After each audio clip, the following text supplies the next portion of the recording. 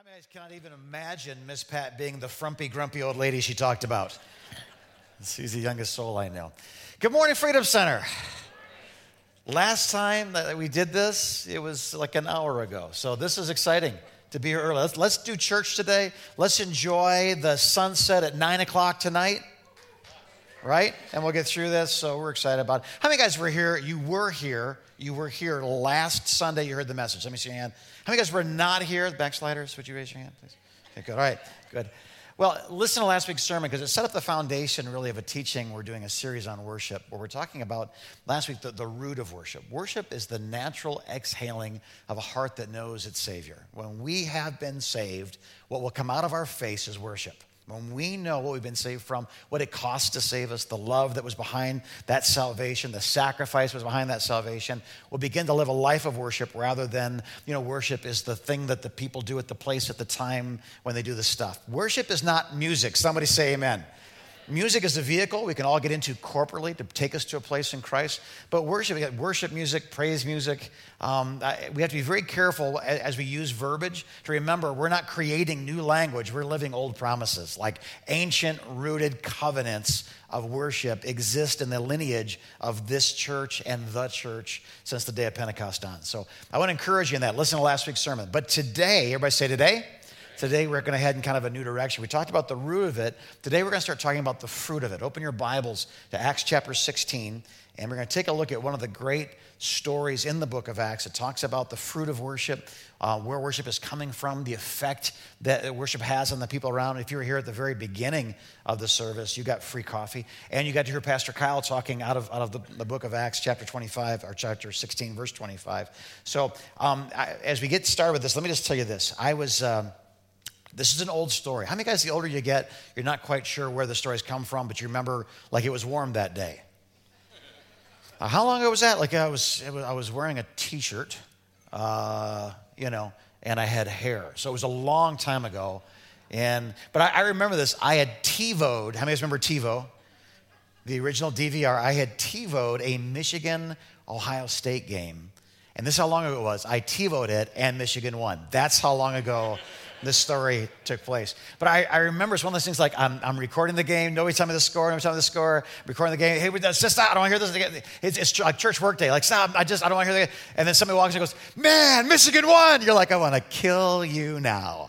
I can't believe you did that. Oh, I'm sorry. I didn't know. It's like you didn't. You just came out. Like words come out of my mouth. I can't help it. I don't relate to that. I think carefully over every word comes out of my mouth. And I remember just being like, but how many of you guys know if Michigan beat Ohio State, a Michigan fan's going to watch that. And I don't have to watch any of the commercials anymore because God created TiVo. So I'm fast-forwarding, the auto, fast-forwarding the politics, fast-forwarding, and just the hits, and this is what happened. Because I knew the end score and that my team won, when there was a bad call. How many of you guys know there's always a bad call when Michigan plays Ohio State? Most of the calls against Michigan are bad calls. When I saw the bad calls, I go, man, that's not fair. I can't believe that guy's blind. We need to have an investigation. NCAA regulations. I can't believe that. And the commentators, how many of you guys know when they hire Ohio State's coach to be the commentator on ABC for the Michigan games, there is a conspiracy, man. Right? Come on. You're making this up. I'm not making that up. Herb Blitzer, or whatever his name was. What's his name? Ohio State's old coach? Urban Meyer. Herb Blitzer, Urban Meyer, almost identical. Like a steel trap. All right. So when Ohio State scored, I went, well, they scored, but they're not going to win. When there was a bad call, I said, that was a bad call, but they're not going to win. When we scored, I said, you're darn right we scored, and I know the final score. I know who wins this game. And it was funny to enjoy the game knowing the end. Open your Bibles. Let's talk about this. Worship versus worry. And you have to hear me. We are a worrying people. We like to fill in the what-if questions with blanks that are the most imaginable answers we can. Pastor JD this morning was talking about how, this guy gets a flat tire, and he goes, I got a flat tire, which means I'm going to be late to work, which means I'm going to lose my job. And when I lose my job, my wife's going to leave, my kids are going to, someone else is going to walk my daughter down the aisle. It's like, it's a flat tire, man. It's just a flat tire. It's going to be okay. Keep breathing. And I think we do the same thing. When we worry, what we're actually doing, believe it or not, is a form of worship. Worry is to the devil what worship is to God. It's a pre-declaration before the conclusion. I know who wins this fight. I know who wins this game. I know that my flat tire is going to result in this catastrophic avalanche of bad things happening, because I just know what we're doing is we're saying the devil has more strength in my life than God does. The outcome does not belong to me. The outcome does not belong to the Lord. The outcome actually belongs to Satan. So let me show you this in real time. Little church history. You guys like church history? How many of you guys like church history? Okay, put your heads back down. How many of you guys like algebra? Okay, because there's medication for one, not the other. I just want to make that clear. So God is leading the Apostle Paul and a few friends through a wonderful adventure. They want to go this way. They want to go into Asia, and the Holy Spirit says, nope, you can't go to Asia. It's like, okay, I want to go to Bithynia. No, you're not going to go to Bithynia. And they end up in this town called Philippi, which is like a little Rome. It's a Roman garrison, a lot of retired Roman centurions and upper class people. They have their own form of the Colosseum. And it really is it's like a little, like in the frontier, in the wilderness, there's this great town called Philippi that's a Roman outpost that's just like Rome in micro form. And so God says, go there. How many of you guys know that in an empire where you're supposed to say Caesar is Lord, saying Jesus is Lord, thereby saying Caesar is not overly a popular or healthy thing to do. And yet God tells Paul to go there and begin to declare the lordship of Jesus Christ. Well, he, as his tradition is, goes first of all to the Jewish people. And because it's a Roman garrison, there's not many Jewish people there. Matter of fact, the only Jews he can find are women that are Jewish that married into Gentile Roman families, either through conquest or arrangement or whatever it is. So he knows that there's no synagogue, that there's no place where the Jews gather to worship. You just kind of find water. There's something about a place of prayer. There's something about water that Jews just, where there's not enough people, you find it. So they go to the water source and they start to walk upstream, and sure enough, they find a small prayer gathering of these Jewish women that are married to Gentile men. And it's there that he meets this gal named Lydia. He leads her to Jesus. And it's this beautiful, like the first convert in Europe is a woman by a river hiding the fact that she has faith in Jehovah God, and she meets his son, Jesus Christ, right there. And it's a wonderful thing, right? So as he stays in this town, one day he comes across this servant girl who has a small problem. She's demon-possessed. And that can cause issues. How many of you know what I'm talking about? Don't raise your hand if it's a first-hand thing, because it'll freak out the people around you. But because of this demonic spirit that's inside of her, she can actually kind of fortune tell. Like demons know certain things because space and time is a little bit different to them than it is to us. And so if they know what's happening over here, they say, it's going to rain tomorrow. I don't know how they know that, but they know that. And so she has this ability to kind of foretell more accurately the future. And so her owners, she's a slave girl, her owners are making money renting her out for information. She's reading her cards. She's putting her juju in the bowl and stirring it up. She's doing the whole Rafiki thing in the tree with the gourd, opens up and eats it. She's kind of one of those things. So she's following Paul and Silas, and she says, everybody listen. They know who she is. Everybody listen. These men are servants of the Most High God that have been sent here to tell you the way to be saved. Now, how many of you guys know what she's saying is true? So what's happening? Is the devil promoting Christianity in Philippi? No. The devil's trying to get a foothold and get his undercover agent in the church from the very foundation. Just because people say what they're supposed to say doesn't mean people are who they're supposed to be. And that goes for me, by the way. Test all the spirits and make sure that they be from Christ, right? The Bible tells us that. So finally, after days of this woman just driving him nuts, Paul turns around and goes, come out. And the demon comes out, and she's like, I don't even know what time it is. So her owners are ticked because the retirement plan just got delivered from a demon. And now she's just a servant girl, and they're upset. So they cause a riot. How many of you guys know everywhere Paul went, there were two choices, revival or riot? How many of you know that when the gospel comes, there's two choices? An acceptance of the gospel, revival, a denial of the gospel, and a real frustration with truth being an exposing agent to lies, and there's a riot. Same thing today as there was back then. Somebody say amen. If you're not causing a revival or a riot, you're probably not preaching the gospel. Yeah, a little hard, but there it was. You guys okay? It's like, it's early, man. It's so early for you to be stepping on my toes. I'm not trying to step on your toes. I'm trying to break your legs. So what happens is this. They beat these guys. They call the police, if you will. The Romans come. They arrest them. They beat them with these rods. And what a rod did versus a whip tore from the beginning. A rod caused a bruise that then with subsequent blows would burst open. I mean, these are deep, just uncontained, bleeding. probably beaten into unconsciousness because the Romans were known. The Jews had to beat someone. The law said no more than 40 lashes with a whip. Well, then they would always do 39 in case they miscounted. They didn't want to go one over. The Romans weren't constrained by anything besides not killing them. And so they beat them until they couldn't stand. They beat them until they were unconscious. When these guys come to, they're laying on a floor, a stone floor. Their feet are in iron stocks. They can't even roll over. They're laying on their wounds in the filth of the last series of men and women that sat right in that spot. They're in the innermost cell in Philippi. In other words, they're slated for execution. There was no means by which food was going to come through the window. Someone's going to care for their needs. Waste could be removed. They're just in the stinky, nasty, dark, windowless, hopeless, despair-filled room, the worst place for the worst people, and that's where they find themselves in agony in the middle of the night. So what do? Anybody know? Here we go. Acts chapter 16, verse 25. About midnight, Paul and Silas were praying. That makes sense. And singing hymns to God. You lost me. How many guys know you wake up in that mess, slated for execution, atheists pray? If you're in a foxhole and the enemy's peowing bullets off your sandbags, I don't care where you're at with God, you're praying. You wake up in a Philippian jail, slated for execution, you're praying. So they're praying, that makes sense to me. And singing out loud hymns to God. Brother Silas, here in the middle of the night, it reminds me of the old song. Open your hymnals to page number 47 and recite with me the first and third verse and the stanza as we begin, and the organist begins to play. They are literally singing hymns in the middle of the prison, in the middle of the night. Now, I want to make sure you understand this. This is not after they're delivered. This is while they're being delivered unto death. They didn't worship after their deliverance. They worship in the middle of their pain, in the middle of the night, in the middle of the prison.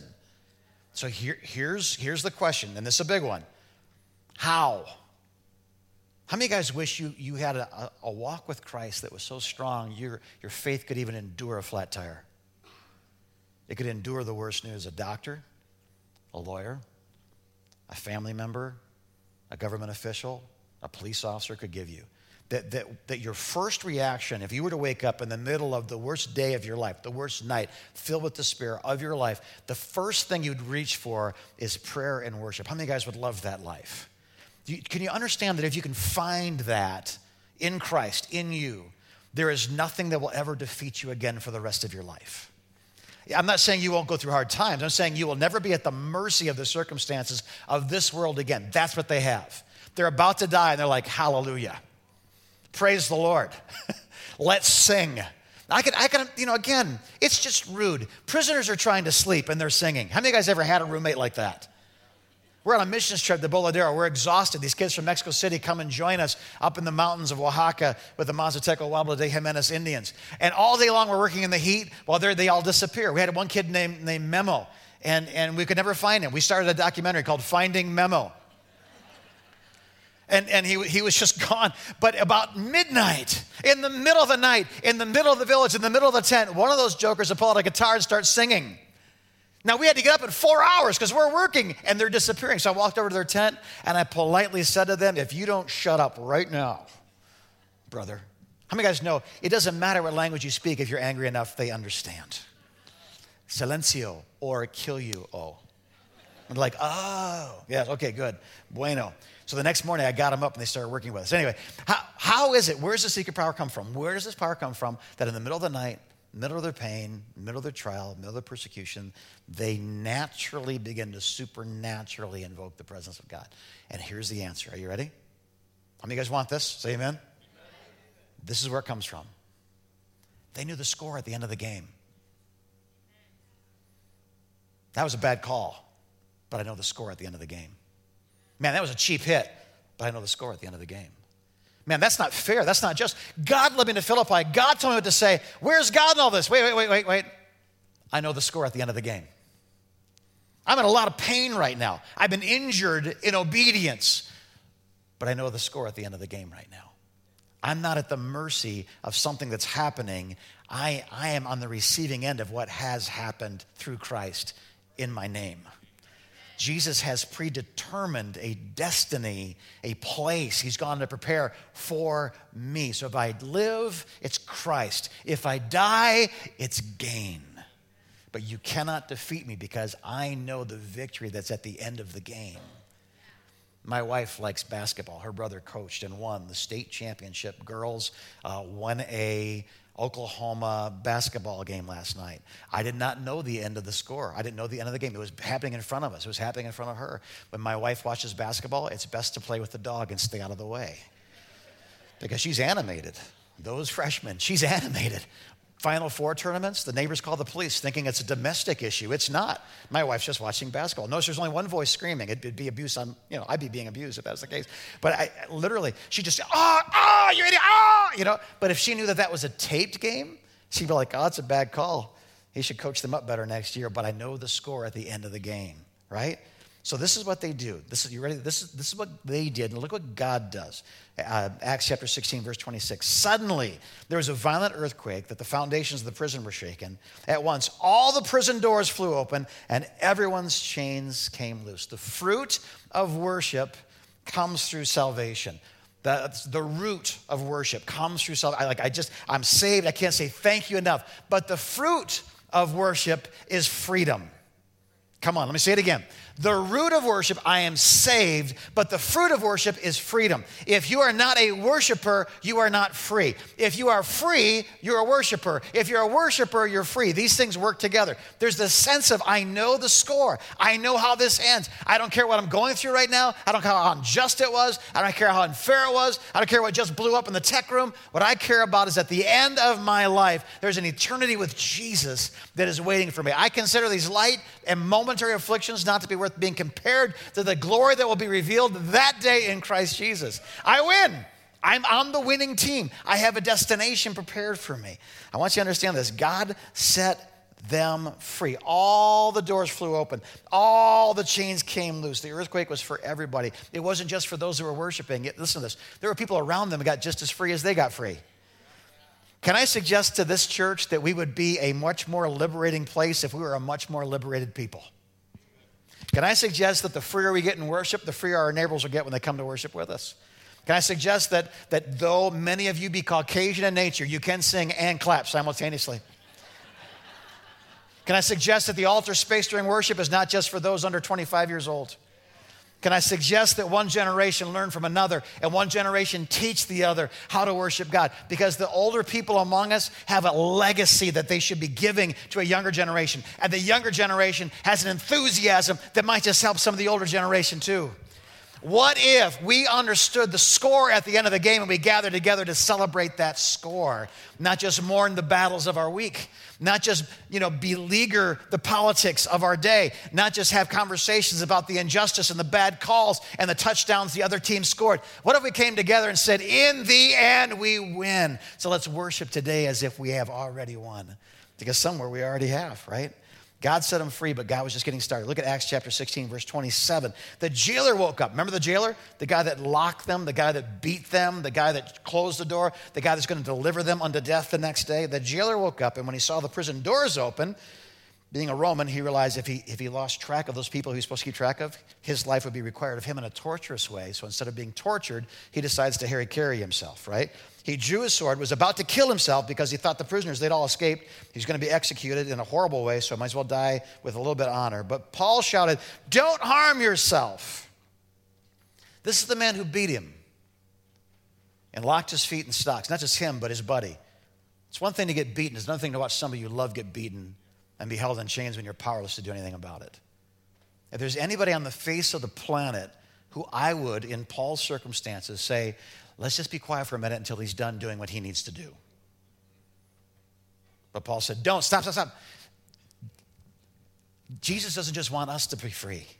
He wants our enemies to be free too. Don't harm yourself. Hold that sword. Don't harm yourself. We're all here. The jailer called for lights, rushed in, fell trembling before Paul and Silas. He then brought them out and asked, sirs, boy, the tone has changed. What must I do to have what you have? What must I do to be what you are? What must I do to be saved? And they replied, it's really not what you think it is. It's not years of training and effort and, success of the yellow belt becomes the green belt, becomes the brown belt, becomes the black belt. This is how you get there. Repent. Believe in the Lord Jesus Christ. You will be saved. You, and here comes this prophetic word, not just you, but your whole household tonight's going to receive Jesus. Do you see the forgiveness in that? He doesn't want him to suffer. He wants his salvation.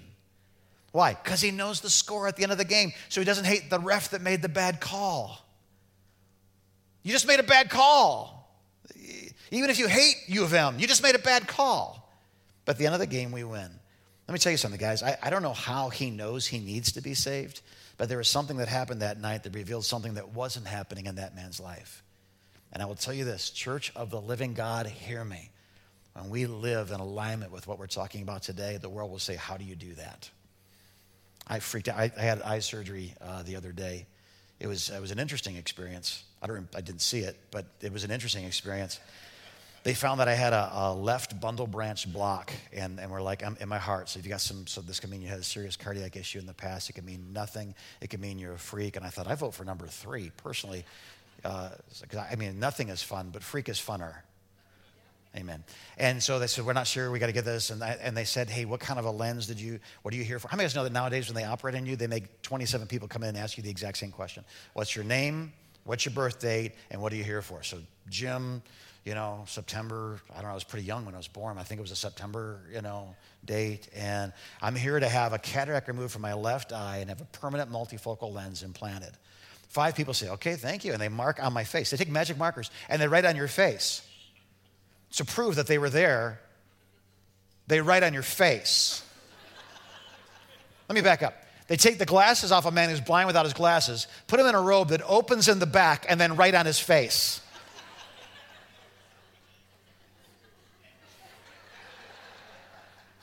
That was for you, live stream. People that listen to this by, podcast later, they're like, what are they laughing about? It doesn't matter.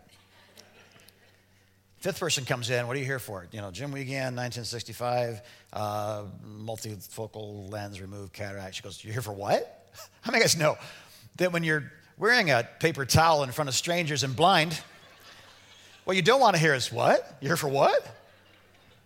Like somebody cuts your hair and goes, oops, right? Learn what not to say. And so, what? I went, and she goes, I don't have any of this on your paperwork. We don't have any, what is this? Well, what she didn't know, my surgeon didn't know, was that earlier that day, I'm talking to the Lord, and the Lord speaks to me about just trust people that I put in your path today. That was a word from the Lord, it was a promise. I'm like, well, that's a good word. On a day you're going to be, put to sleep like a dog, and people's going to dig into your eye, and now you're going to feel some pressure, which we all know means hellfire pain, right? Now you're going to feel some pressure, sit real still, and putting a needle in your eye, listen to what you just said to me. Now stay calm, you're on fire. That's what you said to me. So I'm trying to stay, and so finally she said, listen, that lens doesn't exist. The lens that you ordered doesn't exist. You've got a freakishly long unicorn eye, your heart situation, you're this. By the way, my heart's completely healthy. I've had a heart cath, and I'm super, my cardiologist said my 45-year-old neighbor cardiologist said, your heart is healthier than my heart. So that's a great part of it, and I think he's healthy. Otherwise, that's not good news. But I think it's good news. He runs, so he's okay. So I literally, at the end of this, I come out of the surgery. I looked at my doctor. I said, what would you, just trade me places. I don't know you, but I trust you, doc. What would you do? She said, I would do this. That's what we'll do.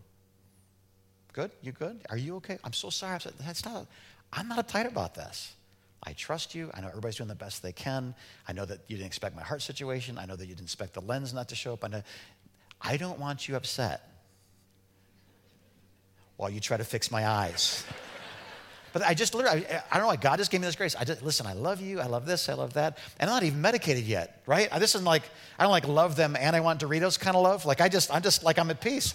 It's all over with. Now I am doped up. She comes in the room, she says, can I ask you a question, just a personal question? I said, yeah.